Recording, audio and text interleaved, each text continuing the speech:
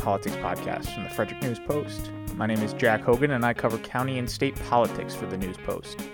In the coming days, we'll be publishing interviews with candidates for Frederick County Executive and Frederick County Council to help voters get to know more about some of the local names that will be on their ballots in November. Today's guest is Shelley Alloy, who is the Executive Director of the Marriage Resource Center of Frederick County and the Republican nominee in the race for the District 3 seat on the Frederick County Council. District 3 covers the western part of Frederick. Her opponent on the Democratic side is Council President M.C. Keegan Ayer, who since 2014 has represented Council District 3. Shelley, welcome to the newsroom, and thanks for joining me in the booth. Thanks for having me. So to start off, can you walk me through your decision to run for County Council? Oh, absolutely, yeah. So over the last, I'll guess, year and a half, folks were calling me and asking me to run, and I said nope. And they asked me again, and I said nope. But what happened is, fast forward to this past March, I started really thinking about my life, about the things that I've loved, and I came to the conclusion that one of the things that I loved the most was serving in elected office. And, it wasn't just serving in elected office. It was that process of meeting people, of campaigning and knocking on doors, about hearing stories, family stories. And I even found out that I loved those people who are really passionate, even like raising their voices and almost shouting. Maybe some of them really were shouting. But, being able to listen to that person, that individual, their heartbeat, their passion, and be able to take that negative energy and divert it to something good. For example, I'd ask, have you thought about this? What about using that energy for? And find something good and just see the countenance change from anger and frustration to even joy. And I love that. I love that about people, and I love that about being in elected office. What do you feel is the most important issue in the county council race? There are so many. One of them for me is, and I've been hearing this from people across the county, that's the taxes. Our budget grew from $536 million to nearly $800 million over the last 8 years. And if you do the math, the population grew about 9%, and that is just a burdensome increase. People who move here from other places are saying, if I'd known what the property taxes were, I would never have come. And so that's one issue. Another issue is that people don't feel like they've been heard by the government. And this is across the board. I've been with the agricultural community. They're brought to the table, for example, for the climate change conversation, but nothing they said was included. People on the west side of Frederick, which is District 3, part of District 3, have been saying the same thing over and over again. We're not being heard. And so that's a tremendous issue. Government's there to serve the people. What would you say is your number one legislative priority if you were to head into a term on the council? As far as that goes, that's going to come from the people. That can't just come from me. But, as I said, this idea of taxes, constant yield is really important with regard to taxes. So what do I mean by that? My opponent will tell you, I haven't raised taxes. Well, that's just simply not true. Whenever we have the constant rate, which is what they voted for over the last years, what's happened is the property tax actually increases, and the state requires the government to advertise this is a tax increase when the rate stays the same. I would vote for the constant yield, which means the amount that people pay stays the same. That's very different. So that's one. And making that change for the last budget that the council approved in that fiscal year, lowering the property tax rate from $1.06 per $100 of assessed value to the constant yield rate of $1.02 per $100 of assessed value. It would have cost the county $13 million in revenue. What would you propose trimming from the budget or drawing from to be able to make up for the difference in revenue? Right, and this is part of that same circular conversation that folks are having. The other thing that's happened is when we changed from county commissioner form of government to charter government, people of this community were told it will not cost you anymore. Well, we've seen the skyrocketing prices, but we've also added 702 employees to the county payroll. Now, I'm just wondering, how in the world, when you increase the population by 9%, do you need a 35 or 36% increase in the number of people serving them? We'd need to look at that. Duplication of services, redundancies, and those sort of things. Mm-hmm. So looking to cut the number of people working within county government? Well, that wouldn't be my purview. That would be the purview of the county executive, whoever that person is. But we need to look at why such a big increase. I want to move into some legislation that the council's been working on in recent weeks, and is actually scheduled to vote on Tuesday. So since July, the county council's been holding meetings about the Sugarloaf Treasure Landscape Management Plan. It's a plan to preserve Sugarloaf Mountain and the land surrounding it, and it's the first area plan that is part of the larger Livable Frederick Master Plan, which the county passed in 2019 to guide development and preservation. If you were a member of the council, would you vote to approve the Sugarloaf Plan, and why or why not?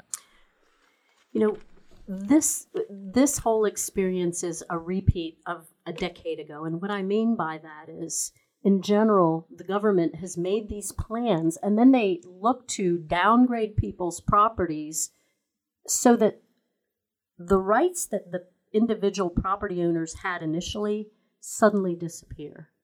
And so some of that is being remedied, but you can't just lock, stock, and barrel change the lives of people through a decision in the government such that they can't do what they wanted to do. There's one fellow, he has about 250 acres. He took 10 of those acres and made a plot where his daughter could have a house. They do farming, they do cattle, they do equestrian activities, horses, and that ruling for the Livable Frederick, the details of the rules would eliminate them from having that opportunity. Let's tell you how detailed that plan is. It tells you what kind of lights you can put on your property. You can't put white lights or blue lights. You have to put amber lights. And by the way, those amber lights have to be on a timer so that they shut off after a few minutes so you're not harming the wildlife that's around your property. That's just too much detail. That's too much government overreach. Yeah. So would I vote for it? I would vote for a plan. The Livable Frederick Plan in general, the intention of it is to have... the Sugarloaf Plan we're talking about. Right. I know the Sugarloaf Plan, but I'm talking Livable Frederick in general. The one that was adopted in 2019? Right. It's a good plan. It puts denser housing near municipalities and keeps rural land rural. It does that. But when we get into these small area plans and start micromanaging how people are to live their lives, it's just wrong. It's wrong. So it sounds like you wouldn't support the Sugarloaf preservation plan that the council's working through right now? I would not support micromanaging what people do with their property. All right. Sticking with the Livable Frederick Master Plan, the county has already begun meeting with community members about the next regional plan that's part of that larger plan. Mm-hmm. This one's called the South Frederick Corridors Plan. It'll examine an area south of Frederick along Maryland 355 Urbana Pike, Maryland 85 Buckystown Pike, and it's the second most economically significant region of the county to Frederick City. Goals for the plan include reinforcing and creating economic strengths and assets, supporting existing business and industries, and fostering innovation and opportunity. That's from the plan documents. How can the county improve its public process for this plan compared to the process that it had for the Sugarloaf Plan? Well, the first is this idea of pitting us against them. That's what happened in the previous plan.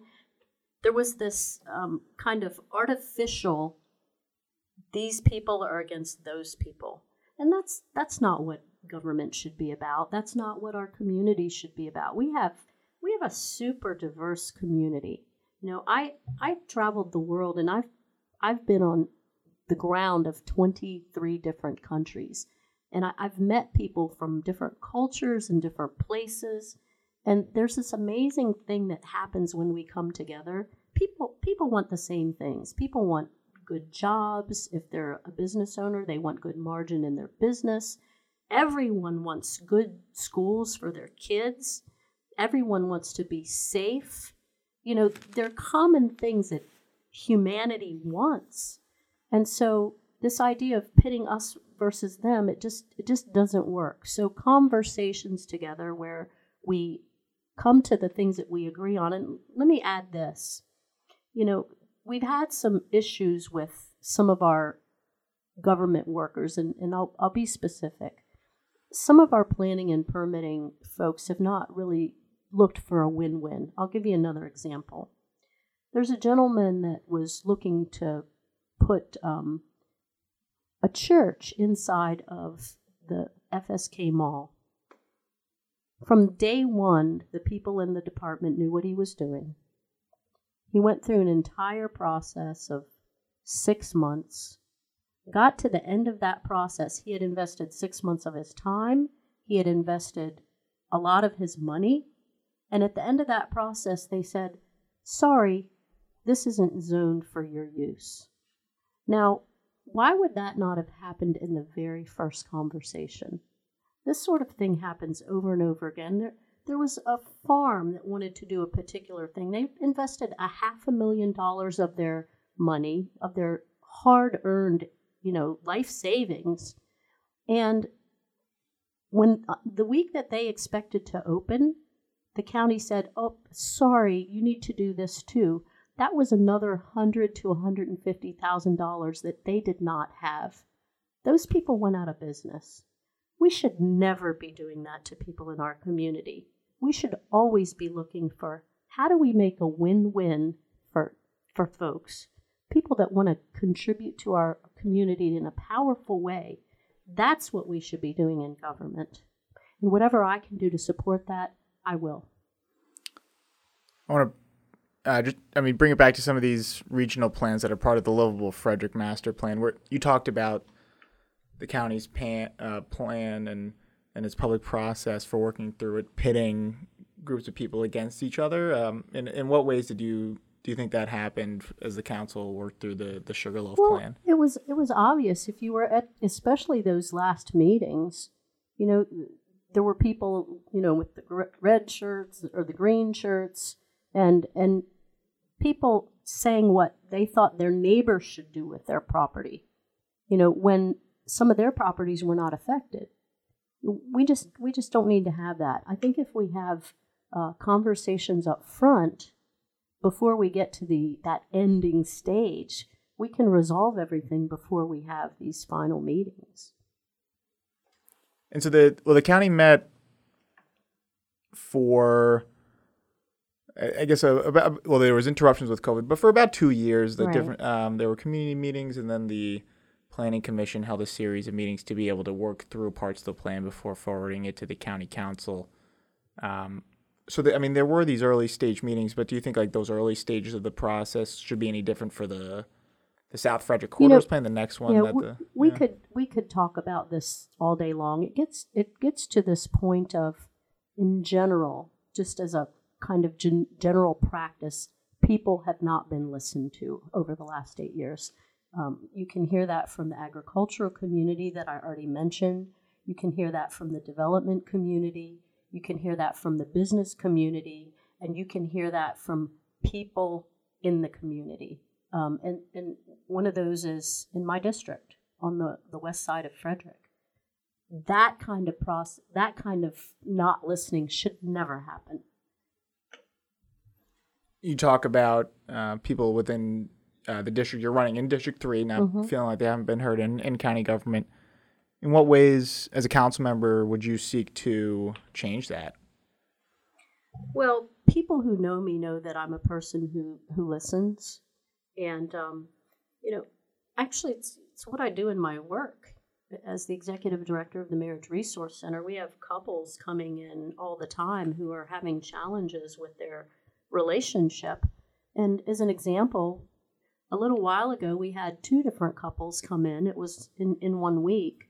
And both of them came because they wanted to figure out how to separate and divorce and make it easier on their kids. It's unfortunate that happens, but what happened at the end of, a 90-minute conversation, that both of those couples walked out the door holding hands and going on a date. Now, all of that is just because a partner was heard. So there's this powerful thing when people want to express themselves, who they are, and another person hears them, it transforms everything. And so, what would I do to do that? It was really fun. This past week, I went to 2 different worship services. One was with a group from the Nigerian community, and one was with a group from the Hispanic community. I will just say my heart was touched powerfully in both of those times together. And it's just being together, spending time together, eating together, getting to know one another. We find out that we're more the same than we are different. What I'm hearing is you'd be looking to spend some more time in the communities that you represent. Mm-hmm. Yeah, I'll give you an example. So it's been a while back, but I used to teach karate in Hillcrest Elementary School through the Police Activity League, and just being with people in the community there. I will tell you, in those classes, parents were there with their children. They were there every time. They were actively involved in their children's lives. And for me to be a part of that was really powerful. In fact, one of the students from that class was at Hood College. She's moving on to pharmacy school, and she just got her white coat. It's this kind of thing. Generations helping generations, families being together, improving whatever their circumstances are. And it's like what my father did for us. My father was the son of immigrant parents. And he made sure for us that we had the best education possible. Yeah. And so how do you see this immersing yourself in the communities that you represent translating to improving trust between government, the county's government, and the communities that it represents, particularly in District 3, which if you were elected, you'd be representing? Mm-hmm. It's the same thing I've been saying. When people are heard, they feel valued. There's this thing about respecting people, about hearing them, about putting yourself in their shoes, so to speak. And there are many of these issues. It's not just in District 3. It's all over the county. And this is why people are actually calling for a change in government right now. People need to be heard. And it's not just a one issue kind of a thing. It's across the board. Yeah. And so, one of the issues that we've been hearing about from community members in District 3 is the location for a library branch on the west side of Frederick. Just to give a little bit of context, last year the council approved the $20 million purchase of a 26-acre property along Himes Avenue, which includes a 209,000 square foot facility currently used for COVID vaccine clinics. The county purchased the property with intentions of accelerating large projects like building new county offices, relocating the 911 call center, and potentially adding a library to the west side. This is just one option for where this library could go. But sticking with the Himes Avenue property for right now, which we should note is located in District 3 again. By the way, it's been renamed the Prospect Center. It has. County Executive Jan Gardner made that announcement a little bit ago. What do you think the property should be used for? Wow. I don't know that would be my decision, but I'll tell you what's interesting about that property. It kind of echoes the same thing that we've been talking about, and that is when it was purchased, typically county governments, if they're going to do something inside of a city, they have a conversation with city government officials. And again, that didn't happen. There was just this kind of bold move that for the city was a real hit, in that property brings in a lot of tax revenue, or at least it did before the county purchased it, brought in a lot of tax revenue to the city. That tax hit is significant, and so the city had to start thinking, well, what are we going to do now? That was the one property inside of the boundaries of the city of Frederick that had potential for infill development. And what do I mean by infill development? It means it was a property that could have been repurposed for other things to bring in additional tax revenue. So we'll start with that. That's a kind of a concern with the foundation of the whole purchase. Let's add to that, people that you started with talking about the library. People in a portion of the community want the library up on the Butterfly Lane area at the Westside Regional Park. Why do they want that?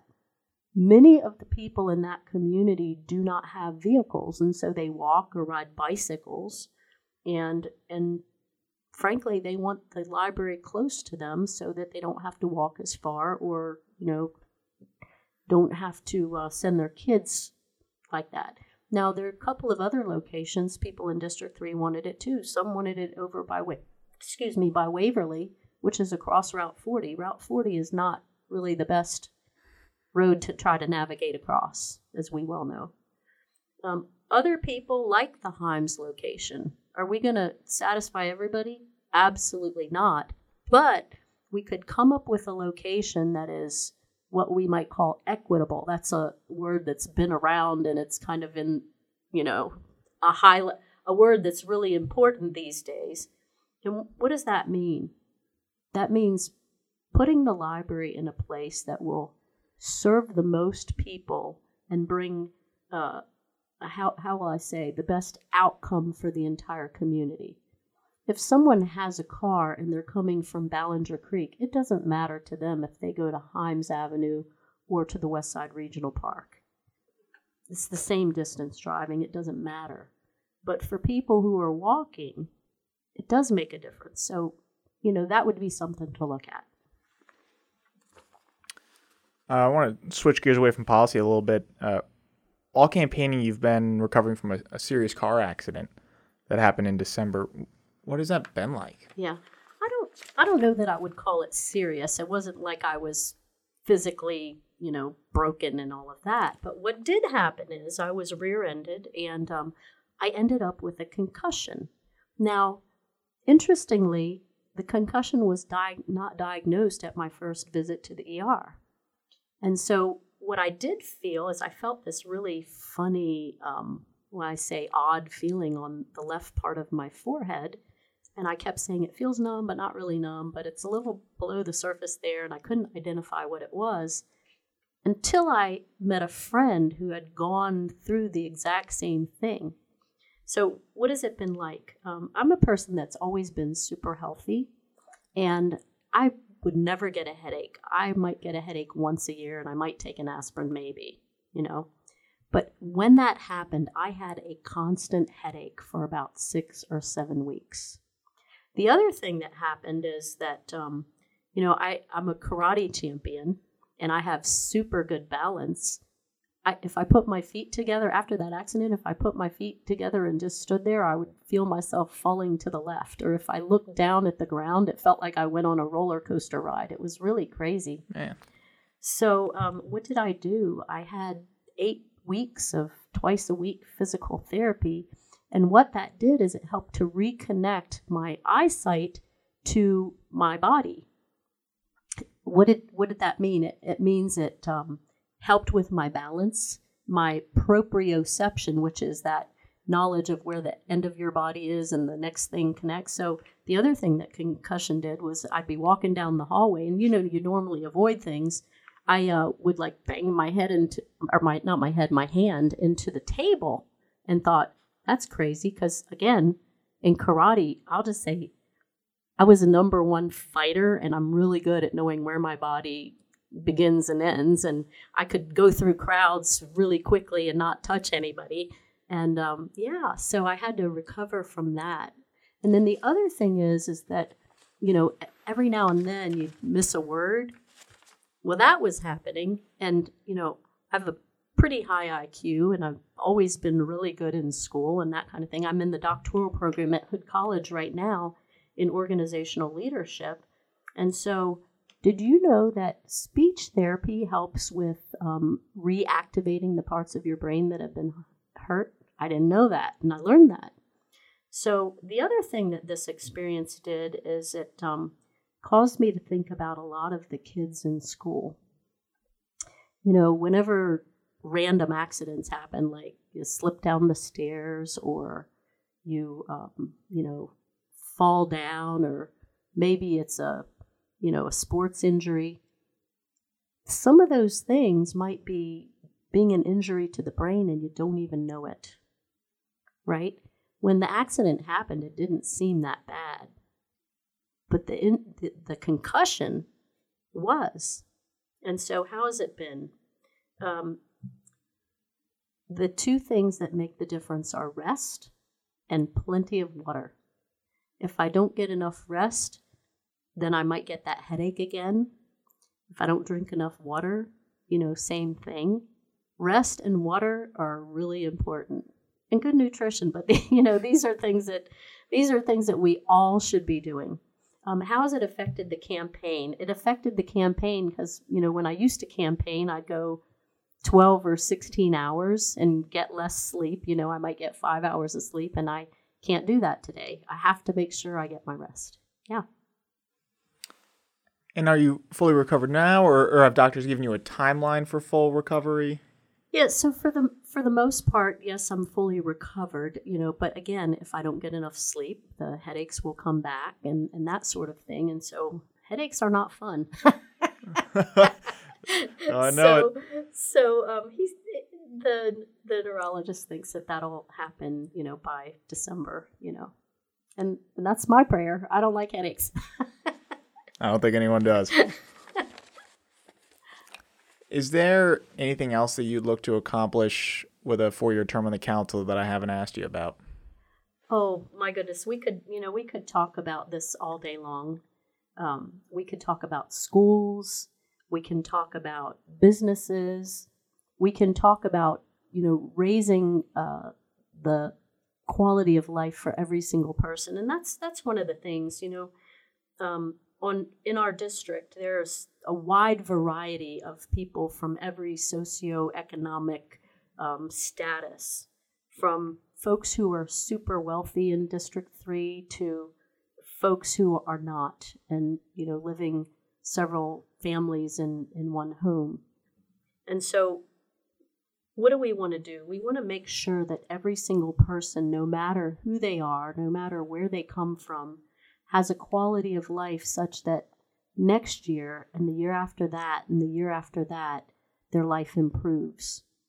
And I think for me, that's one of the things that has prompted me to be a part of this.